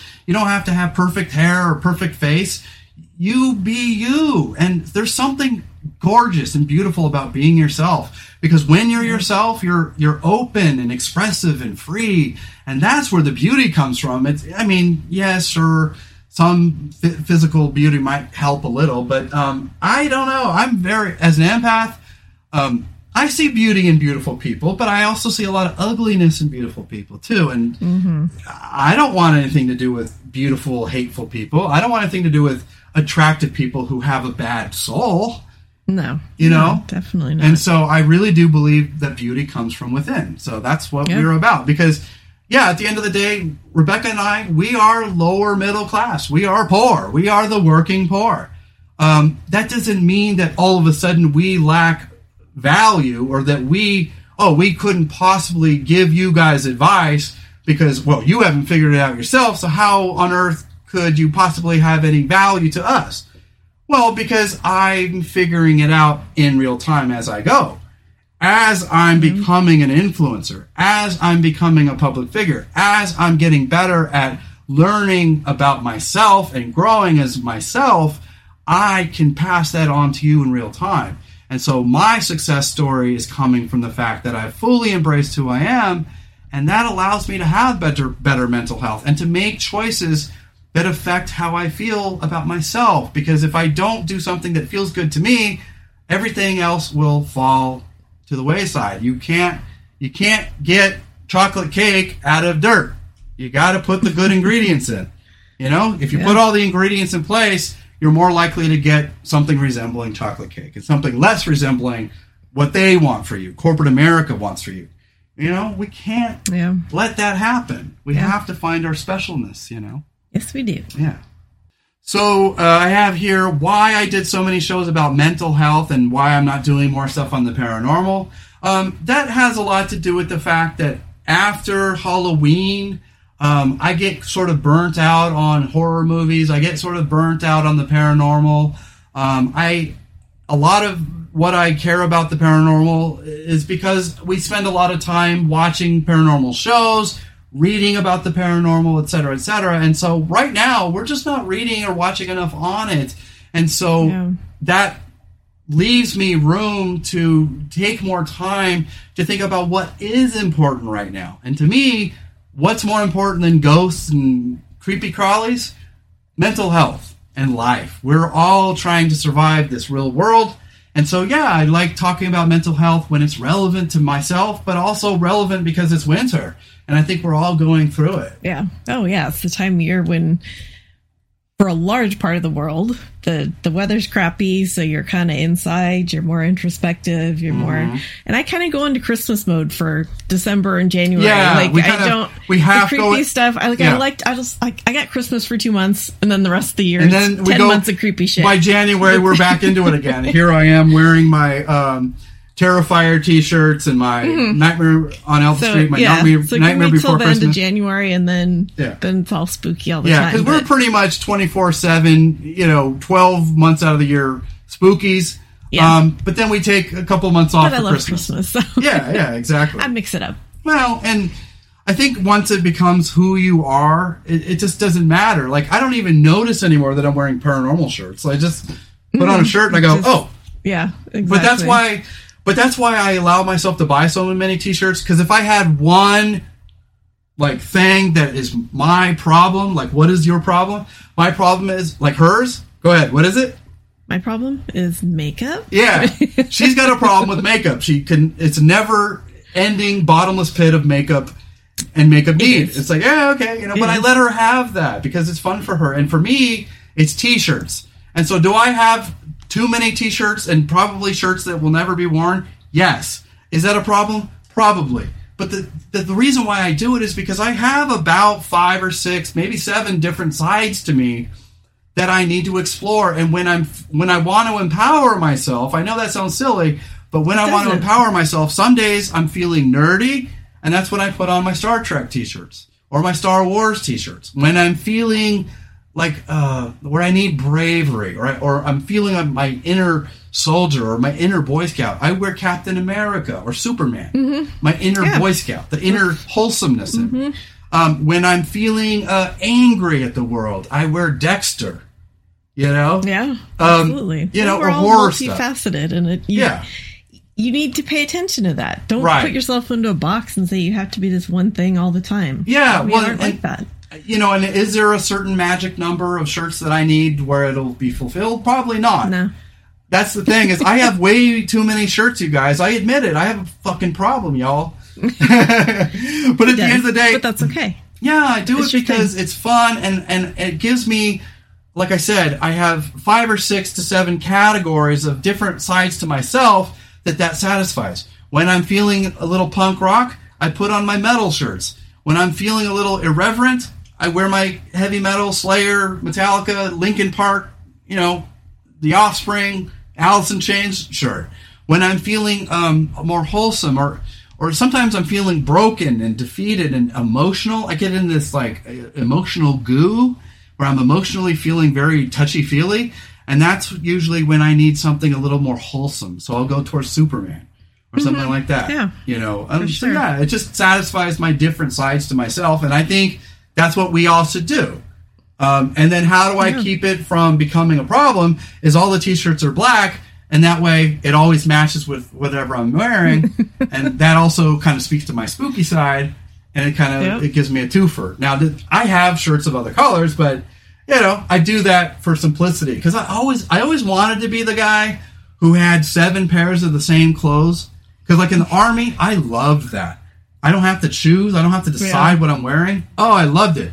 The only choice we had in the Army is whether to wear our summers or our winters. But they looked exactly the same, But at the end of the day, that's what I want. I wish I had that simplicity, because then it frees up your life and your mind to do other things. Because you can really get too caught up on image and too caught up in how you dress and what to wear. And so if I can simplify that, I think that's a good way of doing it. But for me, it works. But it does. Yeah. We've all got our things. I think we should all allow ourselves that one thing that we're completely bad at. I've got a couple things. Now that... What's your other one? Well, nail polish, not as much as it used to be. Because I have gotten rid of a lot of that, and I'm not as into it. It's kind of cross-stitch now. That I've got binders of patterns. Will I ever sew all those patterns? No. Probably but not. I love looking at them and thinking about the possibility of it, and getting all my kit together and getting... So that's my new... Whatever keeps you guys, your mind and body healthy... And whatever keeps your soul alive, is what it's about. And if you have a little bit of a problem with one thing, but you're not, going bankrupt because of it, then do it. Have fun. Yep. Exactly. I still buy t-shirts, and yet I have... How many shirts do I have in there? 200 maybe? Same with me and makeup. Yeah. But it's a problem. I try to look for sales. Yeah. So, Well, yeah, I still look for sales. I'm still thrifty, Mm-hmm. Yeah, I don't think that'll ever go away. Like, if I were to ever get rich, I don't think I could ever stop being that way. I would still look for sales. Now, does that mean that I would always be thrifty? Probably not. I'd splurge. But I think that when you grow up poor, like we did, you're always going to think thriftily. You're always going to look for sales look for the day-old bread, Yep. not splurge on the overpriced things, because that's just how we were raised, And the fabulous thing these days that kind of helps enable all these things is that most companies for makeup and shirts and all kinds of things offer payments now. Oh, which is pretty fabulous, though. Don't get me started. I love it. Like PayPal does the 4Pay, and now even Amazon has multiple pay. And that was how we were able to get this air purifier from my mom, because it was $100 and we didn't have $100 at the time. But I have 20. It actually allows people that don't have the money right off the bat. You can treat yourself and not go bankrupt. And it builds your credit, I would assume. Yeah, probably. So yeah. But yeah, absolutely, it's a good thing. So let yourself have a problem with one thing, so long as it's not alcohol or something that's hurting you. Yep. I got one problem, and it's just debilitating alcoholism. Don't worry about it; it's fine. Right? Nothing like that. No. No. Make sure your habits are good for your soul. Is all. Yep. Yeah. Yeah. Okay. So at the end of the day, you guys, this is what we'll end on: is who this show is for, and what this is all about, and why this is. At the end of the day, you guys, it has to do with... kitty cat. Hold on, you guys. See, I told you. Unedited, unscripted.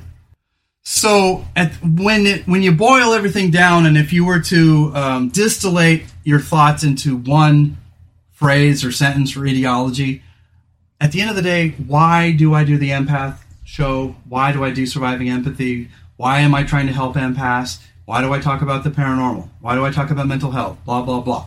The reason is, you guys, if I distillate it into one sentence, it's that I want something to believe in. Think about that. I am an atheist. I don't want to be an atheist. Not really. I do believe in skepticism, healthy skepticism, that we should apply skepticism to our life in order to understand fiction from reality. But I also believe that there is an ethereal world, a mysterious world, and that's what we try to explore, is that line between reality and surreality. What is out there beyond our scope? We cannot measure invisible things, and so we can't for sure know whether or not dark matter or string theory is real. We can't for sure know that ghosts are real. Cryptids elude us. And so I always feel like the way we do that is by slowly but surely making it our mission to find something to believe in. And so do I want at the end of the day to believe in God? Yes. Not necessarily the God in the Bible per se, because I think that, sometimes he's like a super nice guy and sometimes he's super mean and rude and cruel. It's like, nah, I don't need some archaic 2000 God, the way it was written 2,000 years ago. That's why I like, even churches are like, well, we're upgraded. It's like, yeah, but there's no new scripts. What did you update with? Right. Exactly. They had to have done something, but what it boils down to is they wanted to modernize religion so that's more palatable to modern sensibilities. And so, I'm fine with that. But at the end of the day, I want something to believe in. I believe in the power of... I don't believe in society. I do not believe in the human race, but I do believe in the power of individuals. And I believe in the power of community. And the problem with that is that as soon as somebody becomes too big, they almost lose their credibility. Like Joe Rogan, when he was an up-and-comer, I supported him. Now that he's super famous and he's shit-talking and mad-dogging about COVID all the time and talking about taking horse pills and whatever, I just think he's gotten too overblown. And so he's become too big, and now he is a cult object. He's the leader of, just like Trumpism, a leader of a cult that doesn't really care about facts versus fiction. And so we're not trying to make you guys believe in things that aren't real. We're trying to explore and expose what could be, the possibilities of what's real. And so at the end of the day, if God shows himself, guess what, you guys? My mission is not to find out that God isn't real. My mission is to find out what is real and what isn't. And so that doesn't come with any preconceived notions. Whatever I dig up and whatever I find is what is going to guide my thinking.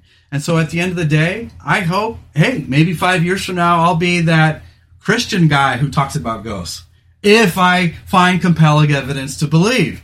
But at the end of the day, I don't think that's going to happen. And so I would rather, instead of trying to believe in the power of prayer, it's nothing against God, it's nothing against religion. It's just that we've tried thoughts and prayers, and it doesn't always go very well. That's not to say that we shouldn't pray. Like, if praying and prayer helps, go for it. But for me, I want people to create coalitions, and those coalitions to create movements, and those movements to create political capital so that we can create real change. Boots on the ground stuff. And so what I want to do is I want to empower empaths. I want to empower people who believe in the paranormal and who just have a fascination in it. Doesn't mean you have to believe in all of it. I don't. But I am a soft believer. Mm-hmm. But I try to apply rational skepticism where applicable, because I don't want to just, be about all this stuff for no reason. If I really truly believe ghosts weren't real, I don't think I could do a show on it. Because what is there to explore? Your mind is set on the fact that this isn't real, so why would you want to perpetuate deception if you don't think it's real? I sincerely believe that it is real, but yes, like Casper Vision, your belief in everything peaks and wanes depending on what's going on in your life. Your life and your thoughts are always fluid. So at the end of the day, I'm always teetering from soft believer to soft disbeliever. And back and forth, depending on what's going on in my life. And so it's not that I completely run out of hope or completely run out of belief, but it does peak and wane. When you see nothing but bad stuff in the world, it's hard to believe that there's some mystical God figure out there trying to better and improve our lives or our world. And so I just think it's dangerous to put prayer and belief in front of reality, that we should try to make the change ourselves. And then when we make the change, perhaps God will meet us halfway. And I've called that the God 401k plan. That when you put in the effort, perhaps God or the universe will meet you halfway. It doesn't matter to me what other people believe, so long as they're happy, so long as they're doing their thing. This is not a show to shit on Christians or to shit on conservatives or shit on to anything that goes against my beliefs. It's simply that here's what I believe, and this is why, and this is what makes it compelling to me. And if you're going to believe in something, make sure that you're not believing in things that can hurt you or toxify you or make you believe things that could eventually hurt you. I mean, imagine if you were a faith healer and your dad has a heart attack or a stroke and he's laying there on the floor and you don't believe in medicine, so you're going to faith heal his ass, and then he dies. I'm just saying, you guys, you gotta, where the rubber meets the road, we have to, when our beliefs don't go challenged, it's easy to continue those beliefs. And so always change and modify and change your beliefs and update and grow and evolve. And that's what I feel like we're doing on this show. That's what the mission is. If the mission were to take me towards Christianity, so be it. I don't think that's going to happen. But the point is that I'm not trying to create a movement based on, because that's, I think, what a lot of people do. That's what Joe Rogan does, is he moved to Austin from LA to get away from all those liberals. And now he's becoming more and more conservative and less open-minded to progress. And while I can agree that sometimes the progressive liberal movement gets a little, heavy-handed, if you will, so does the right-wing movement. Why is he more attracted to the right-wing movement than the left-wing movement? Because it shows strength. But if that strength isn't rooted in reality, then strength through reality is no stronger than disbelief in reality. So I just think, at the end of the day, we don't reverse engineer our beliefs. We don't reverse engineer the facts to match what we believe. We let the facts discover what we believe, and we evolve and we grow, Yeah. So, you got anything else for us, baby? Not really.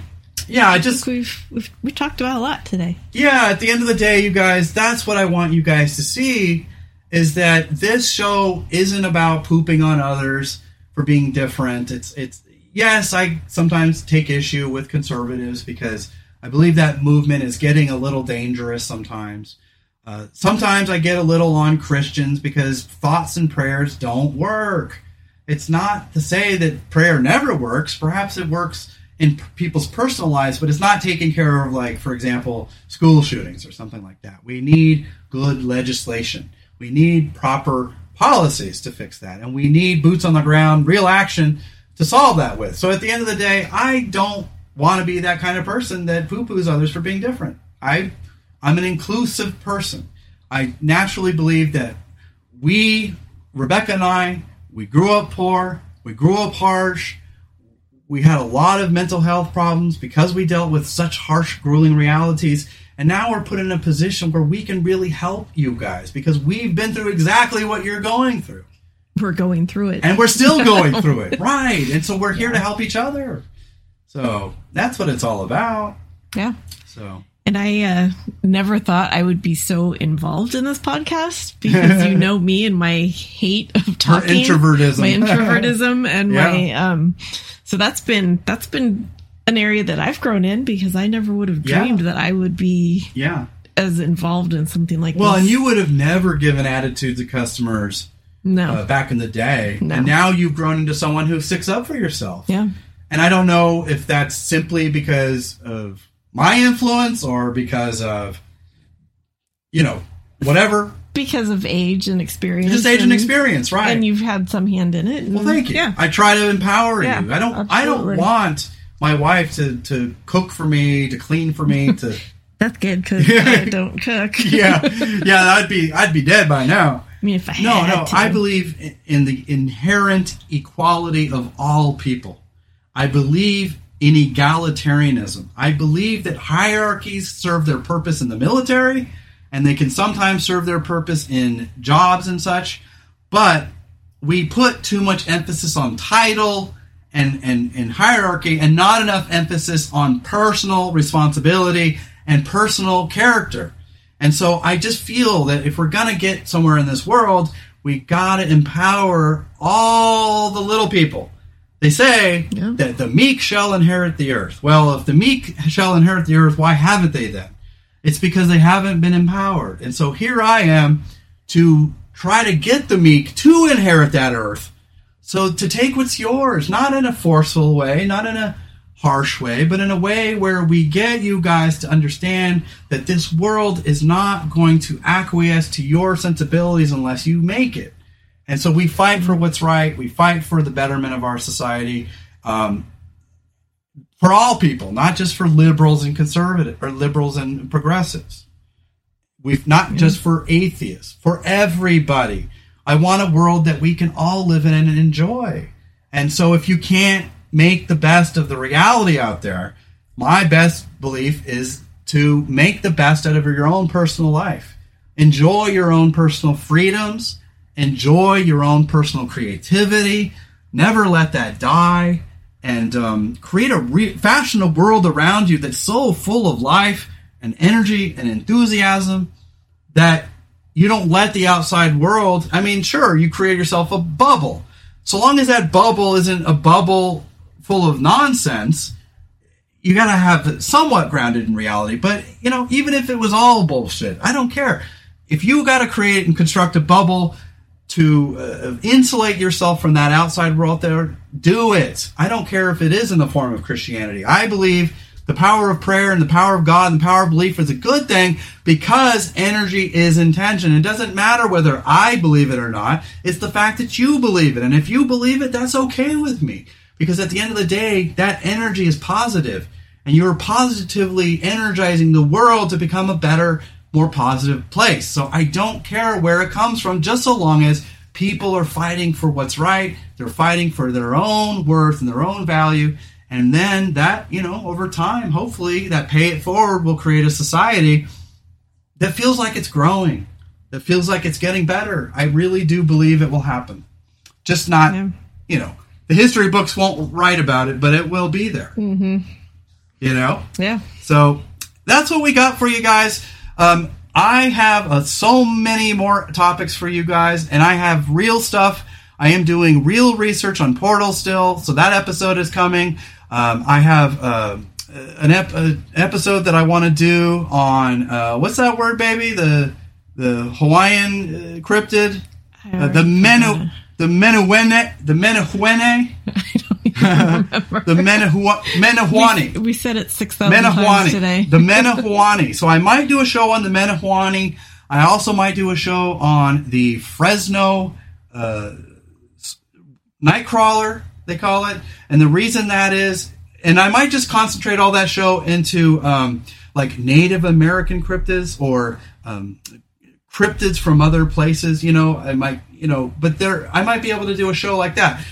Sometimes the only reason why we don't do certain shows for you guys is because maybe there's not enough pertinent new information on it, and so you can't talk an hour on something where all there exists is 2 videos and there's nothing else. So if there's 2 or more credible witnesses, if there's recent events on the sighting of some cryptid, we will do a show on it. So I am going to be researching the Menahuene and see if we can do a show for you on that. But we've got 2 more in the bag, you guys, and that's probably going to be it. The portals and EVPs, and then some cryptid, and that will be it for mental health until we get back. I will be only gone on hiatus for about 3 to 4 weeks this time. I'm not doing the 2 months again. I just too much time had passed. But I want to get back to work. I like working for and with you guys. That's what it's all about. I love this. This is who I am now, and I enjoy it. I enjoy the shit out of it. It's not work when you love what you're doing. Yeah. So, thank you, hon, for being there with me and for me, and thank you for doing the show with me. Of course. And as you can tell, you guys, it's almost been 2 hours, and I'm still talking. My COVID symptoms are getting pretty light. Yeah. Thank goodness for that. Mine are feeling a lot better today, too. Yeah. So we're getting there, you guys. And thank you all for the well-wishing and the love. We're getting there. We'll be there. We'll be back to normal in a few more days. So we're getting there. But I'm not sure if I'm going to do one more show this week. I'll try to if I'm feeling up to it. But I am kind of getting a little tired now that I think about it. I think I tuckered myself out. But I tend to do that. I'm a workaholic, and then I get too tired, and then I go, oh shit, So we'll have to see. But we've got a couple more in store for you guys. Hang in there, and then we're going to go on hiatus in season 3. And I've got all these new things we're going to be doing for you guys. We're going to do the Patreon channel with tiers. We're going to be doing the YouTube channel. I'm going to be putting out a website. We're just slowly growing and getting there, and we're trying to build an empath tribe for everyone so that we can have positive resources for empaths, for the working people, the working class struggling Joesies? What's the female of Joe? But we're going to find resources for everyone and opportunities, and that's what it's all about, you guys. So thank you for joining me. We will see you again very soon. I'm not sure when, but very soon, you guys. Maybe this week or maybe next week. One way or another, you will get 2 more episodes from us, and then we'll go on a quick hiatus. But we're not going away for very long because we don't like to stay away too long. We like what we do. Thank you, baby. Yes, sir. You are welcome. Have a good one, you guys. Thanks. Bye. Bye-bye.